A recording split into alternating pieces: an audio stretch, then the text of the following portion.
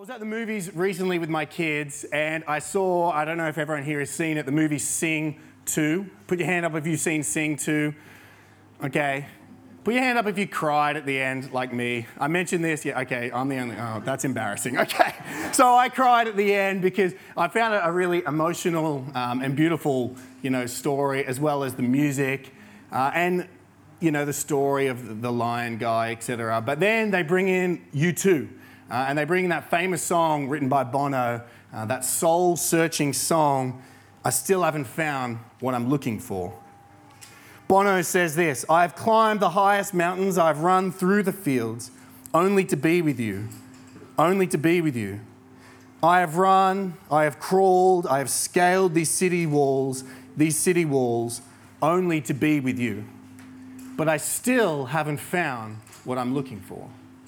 I still haven't found what I'm looking for. The author Tony Reinke asked this question in his devotion for Easter Sunday morning. He says, have you found what you are looking for? Like children scattering around a yard for Easter eggs, you and I are on a hunt, he says. We all hunt. Our thirsty souls rummage through every nook and cranny of this world in search of shiny pleasures and saccharine delights. Every such joy seeker in pursuit of treasures that will not fade or rust or break or be stolen must pay careful attention to Easter. Not with a nod off through the sermon kind of attention, but with a real, earnest, eager attention riveted on Christ. If we miss the significance of the resurrection, we scamper past the greatest joy in the universe. The resurrection of Jesus Christ is an invitation to true and indestructible joy. Could you imagine sending kids out on an Easter egg hunt and they find all the little ones but miss out on the great treasure, the great big Easter egg that's full of all the other Easter eggs? If they found that out, they'd be bitterly disappointed that it had gone to ruin and been lost. Running around this earth, we are all seeking for joy, and we find all these little Easter eggs along the way. We unwrap the shiny foil and we think, oh, this is nice. And then the flavour goes away. But Easter is an invitation to the great empty egg, the great ultimate prize that we're actually all seeking for. A joy, a contentment, a peace that lasts.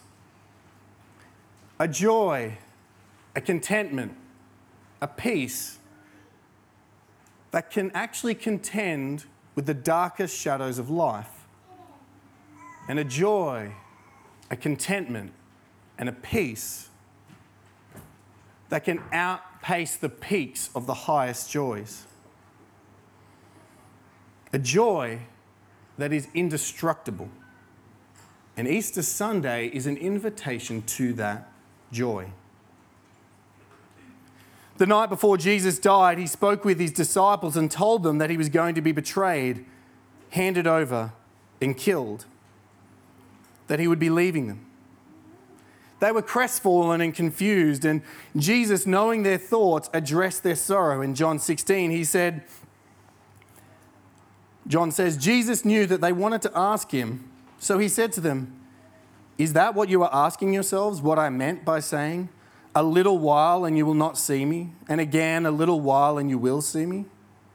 Truly, truly, I say to you, you will weep and lament, but the world will rejoice. You will be sorrowful, but your sorrow will turn into joy. When a woman is giving birth, she has sorrow because her hour has come. Women, I'm sure you know that. But when she has delivered the baby, she no longer remembers the anguish for joy that a human being has been born into the world. So also, you have sorrow now, but I will see you again, and your hearts will rejoice. And listen to this. And no one will take your joy from you. How desperately we long for that joy. A joy that no one can take from us. So, how do we access and then stay in that joy? We must go hunting. We must go seeking. We must look, and we must not scamper past the true source of joy. And if we seek, the Bible tells us, we will find. And that's exactly what our passage calls us to do today that I'm about to read. You're going to see that the angel will tell the ladies who come to the tomb to do this in verse 6. The angel will say, "He is not here, for he has risen, as he said. Come, see the place where he lay." The angel makes an invitation to the ladies and to us, come and see. Come and see the empty tomb, because in there is an invitation to indestructible joy. So let me read to you the scripture for today, Matthew chapter 27, verse 62 through to Matthew 28, verse 15. The next day, that is, after the day of preparation, the chief priests and the Pharisees gathered before Pilate and said, "Sir, we remember how that impostor said while he was still alive, 'After 3 days I will rise.' Therefore, order the tomb to be made secure until the 3rd day, lest his disciples go and steal him away and tell the people, 'He has risen from the dead,' and the last fraud will be worse than the first." Pilate said to them, "You have a guard of soldiers. Go, make it as secure as you can." So they went and made the tomb secure by sealing the stone and setting a guard. Now, after the Sabbath, toward the dawn of the 1st day of the week, Mary Magdalene and the other Mary went to see the tomb. And behold, there was a great earthquake. For an angel of the Lord descended from heaven and came and rolled back the stone and sat on it. His appearance was like lightning and his clothing white as snow. And for fear of him, the guards trembled and became like dead men. But the angel said to the women, "Do not be afraid, for I know that you seek Jesus, who was crucified. He is not here, for he is risen, as he said. Come, see the place where he lay. Then go quickly and tell the disciples that he is risen from the dead, and behold, he's going before you to Galilee. There you will see him. See, I have told you." So they departed quickly from the tomb with fear and great joy and ran to tell his disciples. And behold, Jesus met them and said, "Greetings." And they came up and took hold of his feet and worshipped him. Then Jesus said to them, "Do not be afraid. Go and tell my brothers to go to Galilee, and there they will see me." While they were going, behold, some of the guard went into the city and told the chief priests all that had taken place. And when they had assembled with the elders and taken counsel, they gave a sufficient sum of money to the soldiers and said, "Tell people, his disciples came by night and stole him away while we were asleep.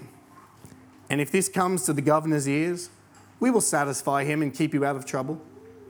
So they took the money and did as they were directed. And this story has been spread among the Jews to this day. Would you pray with me? Our God and Father, we ask that you may bless the reading and preaching of your word this morning and lead us to that joy. Amen. I have one simple point for our sermon this morning, and it's this: come and see. Come and see. Because the Bible, this text, invites us to come and see so that we will have true joy. We saw in verse 1 that after the Sabbath, after Jesus had died on Friday evening, the disciples and all the women and all of Jerusalem rested for a 24-hour period. And it wasn't until the dawn of the 1st day of the week, what would be our Sunday, today, the Lord's Day, that Mary Magdalene and the other Mary went to see the tomb. They sought Jesus' body. They were seeking for some kind of closure, some ability perhaps to anoint his body, give him a proper honor and a burial that would be fitting for their teacher. But as they arrive, we saw in that text that they're welcomed by a very unexpected and glorious scene. And if you come here as a doubter and as a skeptic, it's hard to imagine this taking place. It's hard to imagine because we've never seen an angel come down from heaven. We've never heard even an earthquake potentially. But I just ask that as we read the story, enter into it. And just imagine as if it's true, and then you can deal with the doubts and the skepticism later. Look at verse 2. Behold, there was a great earthquake, for an angel of the Lord descended from heaven, came and rolled back the stone and sat on it. I love that image. His appearance was like lightning. Try and picture how bright that would have been. We only see lightning for the briefest of milliseconds, right? But his very presence was lightning, full, bright lightning. The darkness of the cross, now Sunday morning, Easter morning, resurrection morning, what do we see again? The darkness has gone and light has come. And remember, this is dawn time. This is very early in the morning, the lightness comes. And his clothing was as white as snow. They didn't have Napisan Oxy Action. They didn't often have very clean garments, right? So to see garments like this would have been heavenly, and it was indeed. And for fear of him, verse 4, the guards trembled and became like dead men. Now, this is not like I'm on guard at the temple, like I would have been freaking out and in a ball scared. But these are Roman centurions. These guys have seen war. I don't know how many hundred people they've killed. They've been in war, survived war, and it wasn't modern war. There were no rules. There was no mercy. They were trained soldiers. Yet, in the presence of heaven, they falter, and they became as though dead.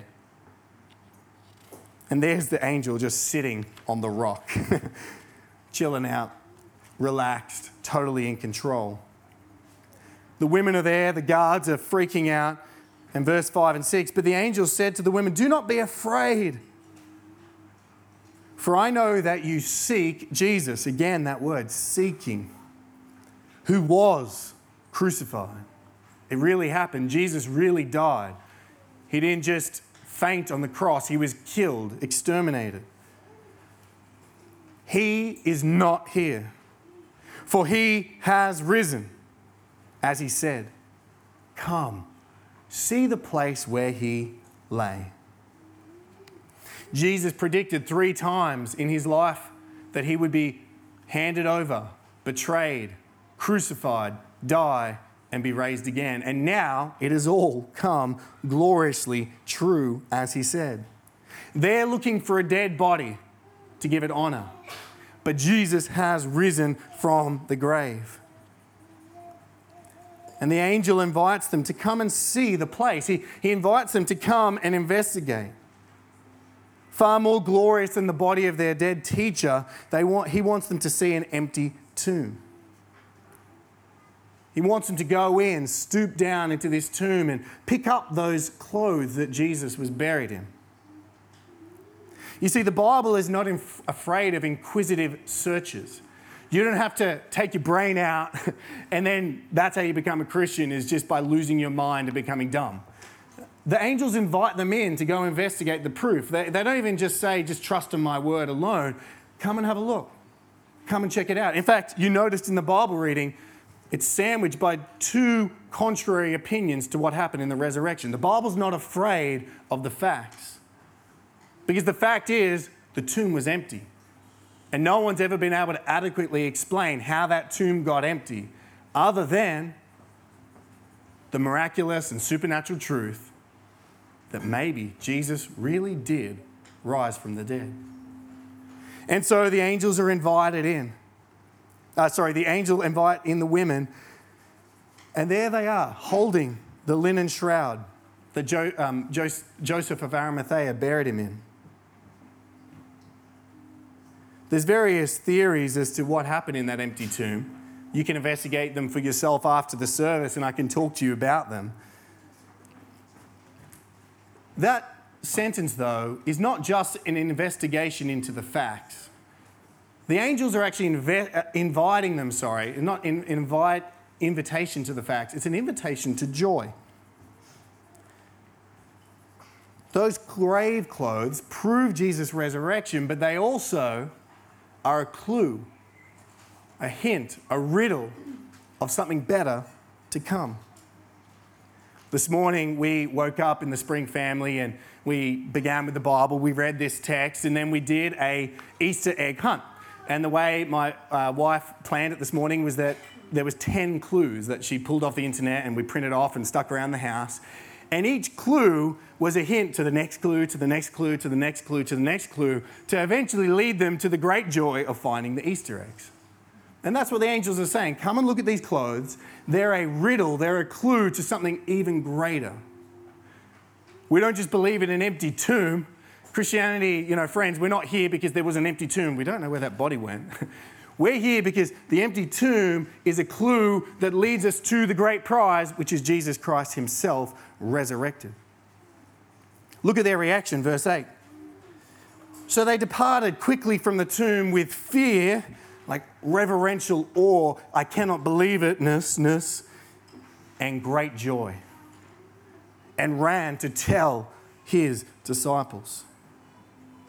Fear and great joy comes from seeking for true joy. And they bolt. They go now to spread the good news, and then the most amazing thing happens. Verse 9. And Matthew wants us to pay attention to it. Behold, Jesus met them and said, greetings. Or in alternate translation, rejoice or hail. Hi, I'm here. It's a triumphant announcement. And look at their reaction. They came up, took hold of his feet, and worshipped him. Their fulfillment of their joy, their wonder, the clues, leads them to Jesus. They meet Jesus, they see him, and what's their reaction? They fall on their knees and they hold his resurrected feet. Those feet that were there not that long before, holding him up on a cross. Those feet that were pierced by Roman nails for our sins, for their sins. They now fall at his feet, and he's no ghost. He's no apparition. He's no hallucination. He's the real deal, real feet, resurrected body. And they hold the feet, and with wonder and joy, they worship the resurrected Lord.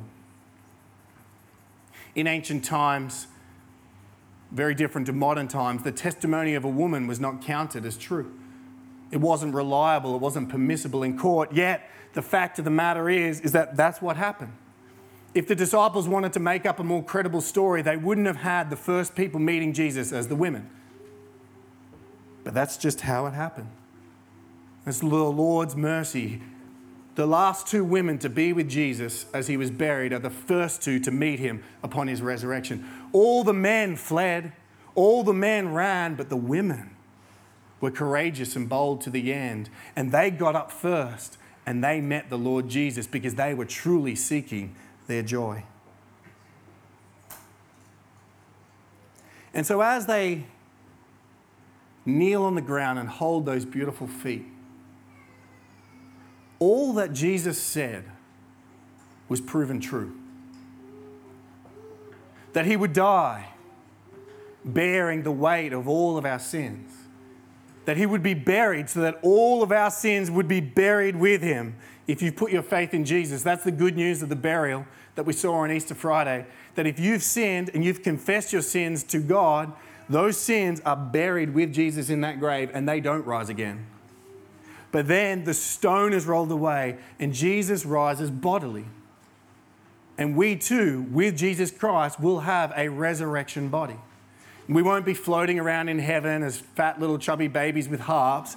We'll be real people, real bodies with real feet, walking, talking, eating, feasting, laughing, making music, singing, working, in friendship, in relationship. And so that moment when they grab his feet proves that it was all true. Everything we've been waiting for in Matthew's gospel is now here. And so the Bible invites us to come and see so that we will have that fear and great joy like those women. So friends, I want to ask you this morning, have you found what you were looking for? Have you found a joy indestructible? A joy that is untouchable even by death. The joy that Jesus purchased for us, the joy that Jesus won for us, the joy that Jesus brings to us through his resurrection. Have you found that joy? And are you experiencing it? Because ultimately, we won't find the fullness of that joy here on earth. The great author, professor, essayist C.S. Lewis said this: creatures are not born with desires unless satisfaction for those desires exists. A baby feels hunger. Well, there is such a thing as food. A duckling wants to swim. Well, there is such a thing as water. If I find in myself a desire which no experience in this world can satisfy, the most probable explanation is that I was made for another world. Isn't it so true? Even the best, the highest of highs, the joy of joys we have, what happens here? They fade. You go to bed, you wake up, and you can't recreate it. As much as you want to grab onto it, like water through your fingers, it slips away. Why is that? Why can we never have perfect contentment and satisfaction now? Well, because all the little joys we have are clues, hints, riddles, invitations to the greater joy that will await us when we, like the women, get to see the resurrected Lord Jesus for ourselves. They're clues, riddles and hints of the joy we will have because Jesus rose from the grave, that we will be in a resurrected body, in the eternal kingdom, in a place with no crying, no mourning, no sin, no sickness, no pain. We'll be with God the Father, the Son, and the Holy Spirit. We'll have the joy of running and not growing weary, the joy of singing in tune with all our heart, which I'm looking forward to because I can never find the tune. The joy of feasting and fellowship with no discord. The joy of life and life to the full. And the resurrection of Jesus is an invitation to that joy. So friends, whether you're a Christian yet or not, or you're religious and you're not really following anymore, what's stopping you from taking hold of the feet of Jesus and experiencing a foretaste of that true and everlasting joy this morning? The angel invites you, come and see the empty tomb. Believe and worship the Lord Jesus, and you will know for sure that you will have that joy. Why are you seeking empty joys, hollow joys in shallow places? But you may be wondering, what do we do in the now and not yet? Okay, I believe in Jesus. Okay, I've taken hold. I'm a follower. But looking around at this world, there's a lot of sickness, sadness, and pain now. There's not a lot of joy to be had in my life, potentially. Well, the author David Mathis gives us some help about what to do about our joy in a broken world. He says this: Easter doesn't suppress our pain. It doesn't minimize our loss. It bids our burdens stand as they are, in all their weight, with all their threats. And this risen Christ, with the brilliance of indestructible life in his eyes, says, these too I will claim in the victory. These too will serve your joy. These too, even these, I can make an occasion for rejoicing. I have overcome, and you will more than conquer. He continues, Easter is not an occasion to repress whatever ails you and put on a happy face. Rather, the joy of Easter speaks tenderly to the pains that plague you. whatever loss you lament, whatever burden weighs you down, Easter says this, and listen, it will not always be this way for you. The new age has begun. Jesus has risen and the kingdom of the Messiah is here. He has conquered death and sin and hell. He is alive and on his throne. And he is putting all your enemies under his feet. Not only will he remedy what's wrong in your life and bring glorious order to the mess and vanquish your foe, but he will make your pain, your grief, your loss, your burden, through the deep magic of resurrection, to be a real ingredient in your everlasting joy. You will not only conquer this one day soon, but you will be more than a conqueror. When he wipes away every tear, our face glistens more brilliantly than if we never would have cried. Easter announces in the voice of the risen Christ, your sorrow will turn to joy, and no one will take your joy from you. Easter declares for all time that the one who has conquered death has now made it the servant of our joy. If you believe in Jesus, friends, no one can take your joy from you. It's guaranteed by the resurrection of Christ. It's guaranteed by the future kingdom. So have you found what you're looking for? As Tony Reinke said, if we miss the significance of the resurrection, we scamper past the greatest joy in the universe.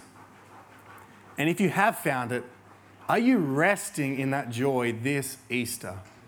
Knowing that you may be in a valley, you may be in a time of tears, you may be in a hard time, but your joy can never be ultimately taken away from you. Because Jesus' resurrection is an invitation to indestructible joy. And the angel invites you, and I invite you, and Christ invites you. Come and see and experience the fullness of joy that only the resurrected Lord can bring. Let's pray.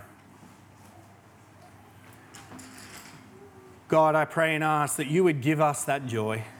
We thank you that you rose your Son from the grave, that it was real, that it really happened. That even in the face of death, even in the face of sorrow, even in the face of darkness, we know that in Christ we can have indestructible, unsnatchawayable joy, and joy to the full. Fill our hearts with that joy this morning. And in Jesus' name we pray. Amen.